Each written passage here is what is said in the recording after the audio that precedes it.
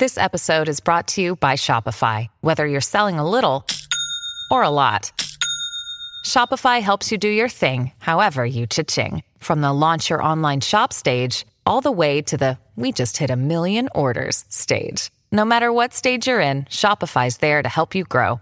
Sign up for a $1 per month trial period at shopify.com/special offer, all lowercase. That's shopify.com/special offer.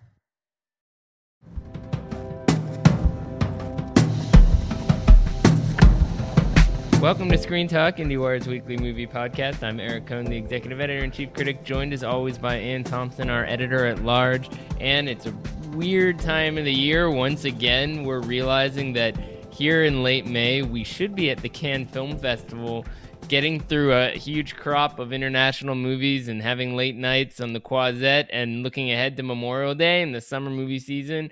Well, we are anticipating Cannes, and we are looking ahead to the summer movie season, but it feels a little bit different. And I wonder how that's sitting with you, because to me, it's like I have to stop sometimes and realize just how much the timeline has been disrupted over the past year. It just throws you. It just throws all your rhythms, you know. I mean, I shouldn't be preparing to go to New York for Tribeca.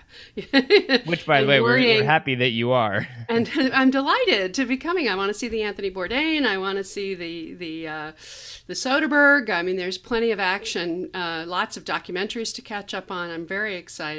But yeah, summer season of Tribeca. See you. I want to see you in person, Eric. It'll be a lot of fun. But the idea, you're right, the idea of kicking off the actual summer season with the Tribeca Film Festival is totally different. It's usually an April festival, and by June, it's just really hard to think about festivals in general because you're coming out of Cannes and tipping into the fall. So you're sort of getting your druthers about what the rest of the year is going to look like. And instead, it kind of feels like in June, we're going to be revving our engines for a really dense season that'll start with Cannes in July and go straight into the fall season. So it's weird because we've got Memorial Day coming up, and we've got Quiet Place 2, which you and I have both seen, and we can talk about now, right? Yeah, we're allowed. So that movie, I found it, what happens when you go back to the theater and you're in a real sound and image kind of thing, it hits you more intensely when you're not used to it, maybe. And that movie is a relentless series of jolts. I mean, it's all built around that. That's what it is. It is very straightforward. Silence and then sudden shocking sound. That's what that movie is built around into its premise, and that's what a jump scare really is. And it's a jump scare, right? So they got a yelp out of me at one point. I won't tell you when, but a few times worked on me too. Sometimes I get annoyed with that. I had fun watching this movie. I had a lot of issues with it, but it was fascinating. I mean, just in terms experientially, I've been to the movies a bunch. I've been to New York art houses, and I've been to press screenings that were set up, for me and maybe one or two other peers over the past year. But this was the first time I went to a multiplex for one of those all media screenings, and that was really fascinating, seeing a couple IndieWire peers, a couple other journalists who I hadn't seen in a while, and sitting in a Dolby theater at Lincoln Square. It was fascinating to get back into that and realize, oh, okay, even if the movie itself is not a slam dunk, and this one is definitely not. I felt like it was a retread in certain ways. It's got some very strange decisions in the second half, but it delivers a certain kind of visceral, very uniquely blockbuster kind of excitement that is so particular to sitting in a big theater with the ideal sound and image. So in a way it was enjoyable, and in a way it was torture. but you could also see it all a mile away. There's this intricate if he gives you a close-up of some significant thing, that significant thing is going to be a plot point later on. So you kind of figure out what's going on. I love the way he handled Millicent Simmons, she's the real star. So good and so delightful as an actress to just be with her and watch her be the sort of honorable core of the movie, rising to the occasion as a heroic figure. And Emily Blunt is a heroic figure too, also rising to the occasion. But it is having a baby be a newborn baby being a vulnerable character in this family saga was another level of stakes that I found hard to take. You know, there were a lot of things I found hard to take. I mean, the problem with this movie is that it's got the same really savvy premise of the original, which was the screenplay that, and everybody told that story about the screenplay bouncing around and finally making its way into Hollywood and being a hot project. It doesn't really build on that, I think, in very interesting ways. So you kind of feel like even though there's some new characters, it gives you a little bit more backstory in terms of how things went down on the initial invasion from these crazy monster things. But it's still, like, ultimately I felt like I was just watching the same movie with a few other variables. It just and there's that Deus Ex Machina thing too, where it's like, haven't we seen enough movies where things happen just in the nick of time? Why is it that in the writer's room nobody says, hey, this is a little bit too tidy, can we just tweak a bit here and there to make it more organic, that kind of thing? But I mean, that's the blockbuster problem. Well, right? I know it's going to be huge. I mean, I'm not even worried about it. I mean, there's no way it won't be huge. But I'm thinking that the older parental demographic may want to give this a it's any parent of a child is just going to be tortured by it. And the other question for me is the pandemic question. I mean, what movie was this before the pandemic, and what is it afterwards, when we're all still recovering, still having a bit of PTSD from what we've just been through? I mean, It was a serious thing. I mean, we're not entirely out of it, but we're getting there. I enjoyed, frankly, and I'm curious to know how other audience members feel, but I enjoyed the fantasy of destruction, right? So Susan Sontag wrote this great essay years ago, The Imagination of Disaster, where she's basically like, these movies like Godzilla or whatever, they take the horror that's real about our world and they translate it into something that we can delight in. And that's the fundamental escapism in play. That's essentially what I got out of it. I was like, it's nice to watch the end of the world in a way that's supposed to be entertaining. It's not everyone having to wear masks and social distance and stay at home. It's something that's completely ridiculous. And so you can escape the ridiculousness that you've been living through with something else. And I did enjoy that, and I wonder if that's something that worth noting. It's like, it's not like we're going to get a bunch of pandemic thrillers, but I don't think we've lost end of the world movies.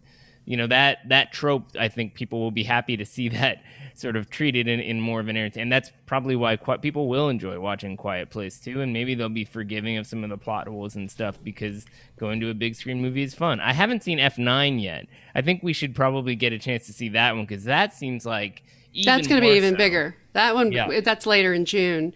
But the one that's coming up next is Cruella, which I could have gone to a screening yesterday, but I had a deadline. Hello. And so I got them to send me a link. I'll see it tomorrow.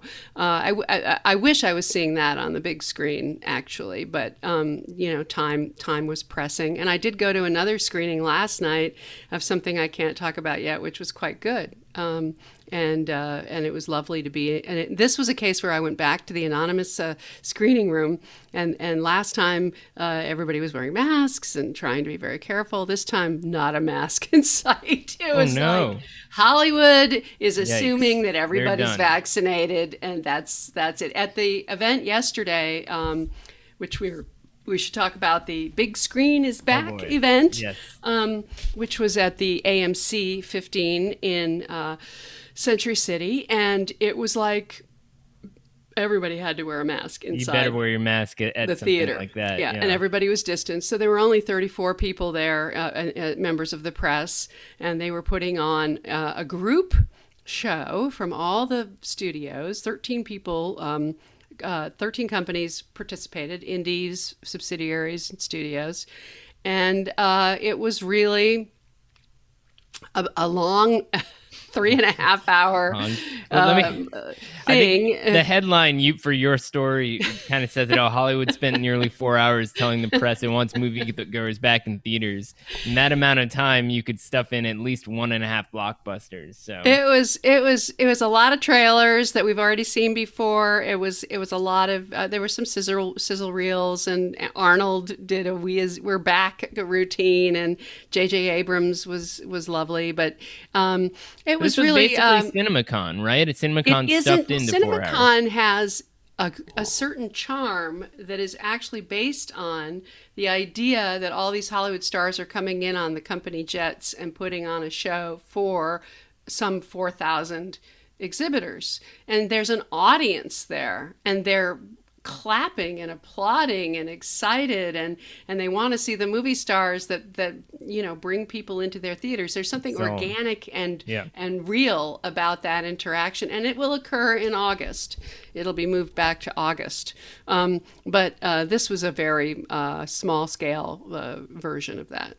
But it generated press, and I can't quite parse whether or not the press it generated was strong enough to make the case that this is the big screen presentation that needs to happen ahead of the first summer movie season with the pandemic on the waning I think side. The reality is that marketing has to kick in, and people are going to hear that Cruella is good and Quiet Place Part 2 is good, and they will go back and they'll have a good time, and they'll be reminded of how much fun it is. Godzilla got them back in, even at the end of March. So I don't see why these other two pre-sold, pre-branded movies won't be big hits. I can't see why they wouldn't be. I mean, it seems to me like the 1-2 punch. I mean, I don't know about Cruella. That's that one I'm very curious about. But F9 and Black Widow being these two kinds of aspects of the big screen experience that seem like they still have a lot of currency, like the big franchise, explosive spectacle experience, and then the Marvel movie that does that on top of, world building that's really exciting to people. At the same time that they're offering it on PVOD for a price at Disney Plus, which I think is really interesting. It's a real and test. that's a sign of a certain kind of conservatism on Disney's part. Like, they need to make that money. They have to back themselves up on I don't get that one. It's why they wouldn't just go for broke with theaters on Cruella. Yeah, I mean, Black Widow. Black Widow, because it's strange on one level, because if you're going to have to get people to theaters, it's probably a good idea to put something that is super exclusive in terms of what it's offering. I mean, the spoilers and stuff, as soon as it's on PVOD, certain fans are just going to want to have it so quickly they don't even want to get in their cars or the subway or whatever to go to the movie theater. They just want it now. And that's Disney on some level admitting that they've already given up on theatrical. I don't understand it. There were some interesting. I mean, Kevin Feige at the event presented a video thing, and he made a big fuss about how he wants people to see his Marvel movies in theaters. That's how they were intended to be made, and that's how they should be seen. So he did not pull any punches on that. So you can see that there's an argument being made inside the studio. If Kevin Feige were voting, he wouldn't want Black Widow to be on PVOD, clearly. Yeah, and I'm sure that on the Pixar side of things with Luca, exactly, they're unhappy too. They've also expressed unhappiness. It's frustrating. It's one thing during a pandemic, but we're out of the pandemic now. We're getting there in any case. I mean, that's sort of part of it, right? Is that we're not in the same world we were in at the start of 2020, even if you could say at some point in the summer, maybe the CDC will say there is no more pandemic because cases are too low, which isn't going to happen, by the way, because in some parts of the world, it's still really bad. In some parts of the country, it's still really bad. So we aren't actually out of the pandemic, and some people are still afraid to go out, and some people shouldn't, because in some parts of the country, it's still not safe to do that. So it's an imperfect situation, but at the same time, if you're going to invest in a certain approach and use theaters as a launch pad, go ahead and use those theaters. I mean, it's going to be fascinating to see how much more complicated the arguments about this get now, because some people trust them and some don't. some people, I mean, they came out with some statistics and polling that they did of 1 million people around the world, and how much they're apparently in China, the confidence is back up to 95% because everything's clear as a bell over there. In other parts of the world, less so. If it would seem to me that if you wear a mask on an airplane and you're willing to fly, you should be willing to wear a mask in a theater. And they still have distance seating in theaters, not on airplanes. I just took one back and forth from the East Coast, and there were no empty seats on the second round of flights I took. So. Yeah, I mean, and I think this is only going to intensify. Walking around New York, this past week we went back to 100% for most businesses, and you don't have to wear a mask, all the time. You don't have to wear a mask when you're outside, but you still see people wearing masks, maybe because they're going in and out of places, and most businesses seem to still be requiring them. The only place where I was sort of caught off guard was I went into a convenience store to get some water or something. And, the guy behind the counter there was no mask in sight. A couple of weeks ago, that would have been taboo. Now, totally legal and totally fine. So we're going to start seeing these kind of subtle changes, and those shifts. I think people are still wearing masks in shopping, in supermarkets. But little by little, things will change. Interiors. And it's going to take a really long time to get beyond that. And so then that leaves this question of, when do you get to the point where going to the movie theater doesn't require you to dress up like you're going to the hospital? And it's not, nobody knows. As soon as everybody's sitting down with their popcorn and their soda, they're allowed to take their mask off. Yeah, in the theater. But then some people don't like that. Yeah, assuming there are lots of people in there who aren't vaccinated, right. That's an issue. That's why I keep my mask on. Right. Yeah. I mean, honestly, can you just wait 2 hours before you eat the ridiculously oversized and overpriced popcorn? I was marveling at those. The costs are still outrageous at multi-plex. Of course they are. Of course they are. I can't understand that. I mean, I just smuggle in your own food or have a meal beforehand or something, man. Like, anyway, that's my pet peeve that predates the pandemic. But I will admit I did have a good time going to the Nighthawk a few weeks ago and ordering some drinks to go along with watching Shiva Baby. That was a good time. And I'd like to think that most people in the theater were vaccinated, but I didn't take a poll. So everybody's standards are different now. That's just kind of the world that we're in right now. Speaking of seeing something in our house, though, I will say one of the things I really enjoyed about your report and others from this event was knowing that it wasn't just about the big Hollywood movies. You had the indie representation. The reality seems to be what I read out of this was that the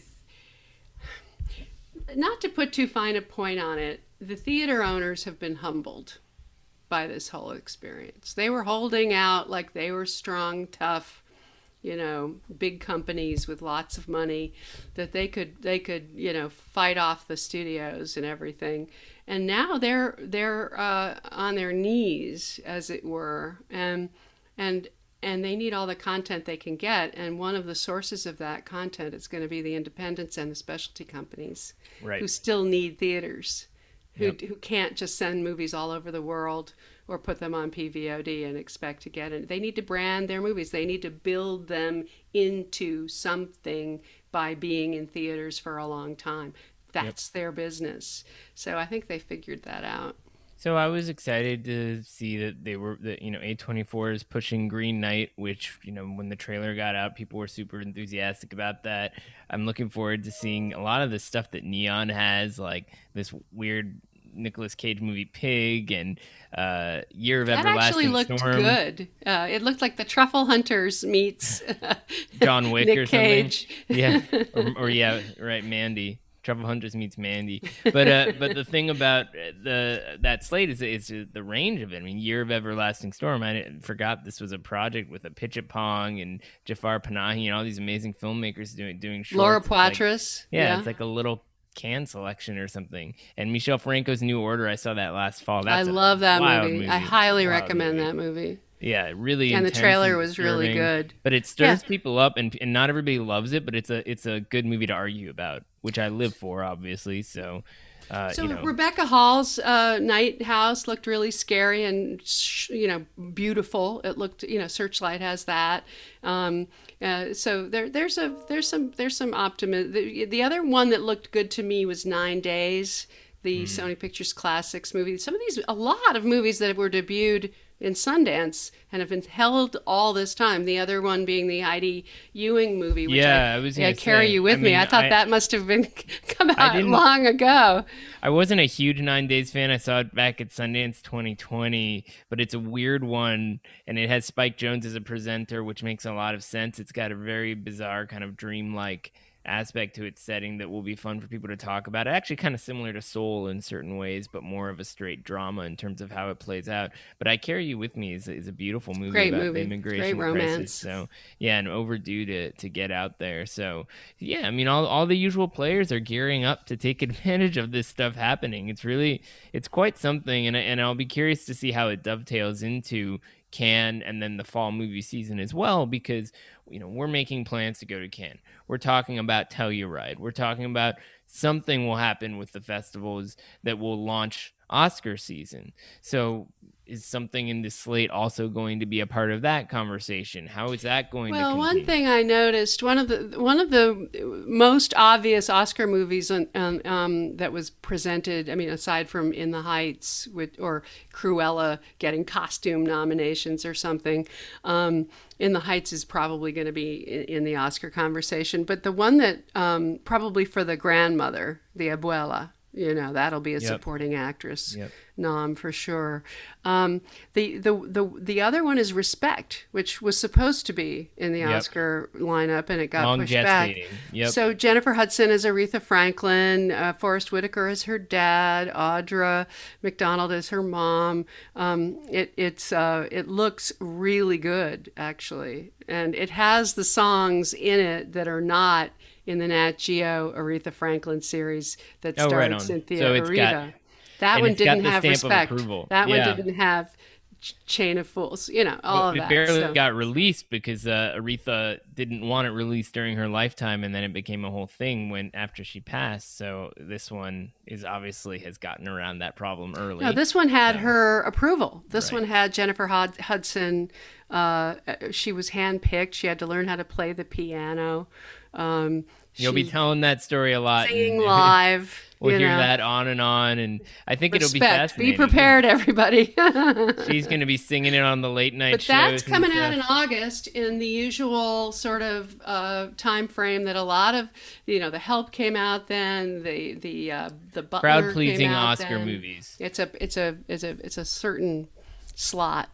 Yeah, and I mean Spike Lee often has his films open in August. And Jennifer Hudson is already so respected in terms of what she does. So that's the kind of movie where even if the movie isn't a critical favorite, it seems sort of like the kind of thing where you can kind of assume that her performance is the thing the engine that you look for to carry something like that. So fingers crossed it delivers on that front. But it's good to hear that the preview was good. The Nat Geo series was like a full-length series, right?